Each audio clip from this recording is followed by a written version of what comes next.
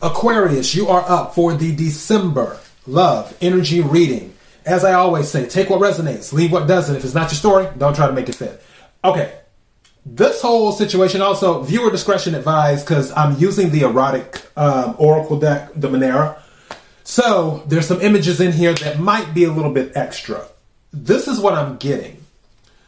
I'm getting that you're back and forth on where you want to be. It's like 1 minute you want the relationship or you want something of substance. And then another minute you're like, no, let me just do whatever. And when you're in that other energy of the doing whatever, I feel like I titled this Feeding the Beast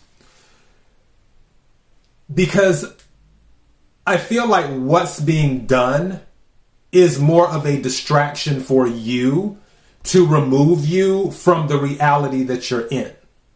That's what I feel. The card that came out is indulging in the impossible pleasure. Indulging in the impossible pleasure. And if you see here, it has a woman. She's sitting or standing on and laying back on the knees of a demon. And then you have a man that is kneeled down doing what he is doing.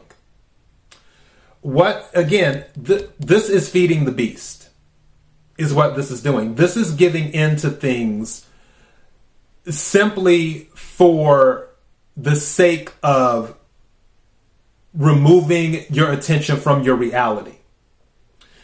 I really believe that for some of you, you deep down inside want something meaningful. I also feel that some of you might have a defeatist attitude, or you might be very pessimistic about your chances with securing true intimacy. The other card that came out is creative intimacy. This is what I feel you crave. An actual connection. Something, and that's the other thing too.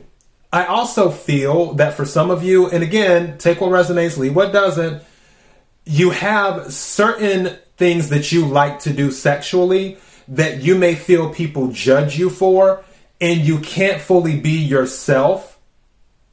You may feel like you can't fully be yourself in a quote-unquote meaningful relationship, but in that lower vibration, because of the type of people that dwell in those circles, it's just easier for you to be there because it's easier for those quote-unquote things that you like to do to be accepted, versus finding someone who actually is willing to get creative with you and have fun with you and accept you for who you are. And in doing that, where it's fun for both parties. That's where I feel some of this is coming from. And now I'm hearing it loud and clear. That's where the issue's coming in at for a majority. Not all of you, but for majority of you. I feel like in the sexual area, you feel it's harder for you to be accepted in a quote-unquote traditional relationship with what you like to do in the bedroom. So it's easier to be with people in different circles where they don't want the relationship, even though secretly some of you may want to have that, but you just can't get what you need in that dynamic, versus being on the other side and getting what you need, even though it's to your detriment. Deep stuff here is what we're getting. So the first card that came out is the Empress. This is what I feel you want.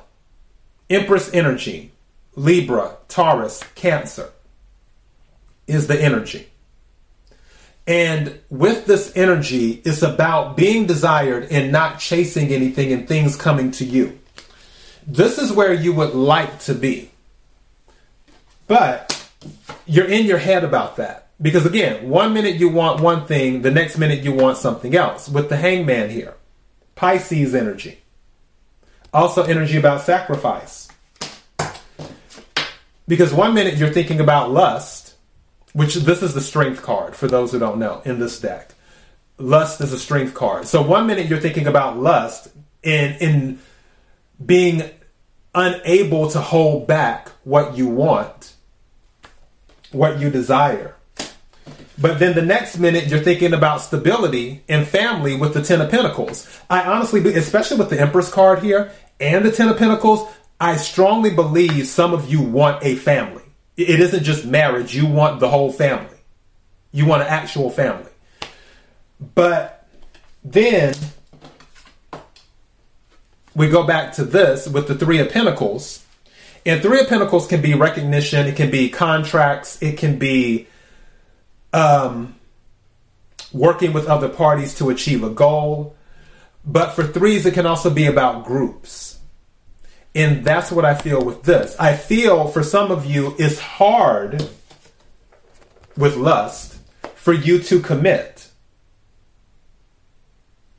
to one person, and basically depending on one person to satisfy all your desires. I think it's hard for you to do that. Even though you want the family, you want the home, you want the life, you want the luxury, you want the commitment. But when you get back in your head again with the Prince of Wands, you decide to be more adventurous, you decide to be more out there, you decide to explore, you decide to listen to your urges. And this is fire energy for both of these. Strength is Leo. Prince of Wands is Aries, Leo, Sagittarius, specifically Sagittarius. So that is what you're dealing with, is the balance between the two. But from what I'm getting with this, it's more like you're feeding the beast when you're dealing with the other one. And I also believe there is somebody out there for you that they will actually be able to accommodate your needs sexually. Again, I feel like for some of you, you may feel that what you need is a little too taboo, but you will find someone where actually you're on the same page because they need those same things too. Just throwing it out there. And then you can have the family, the relationship, and everything.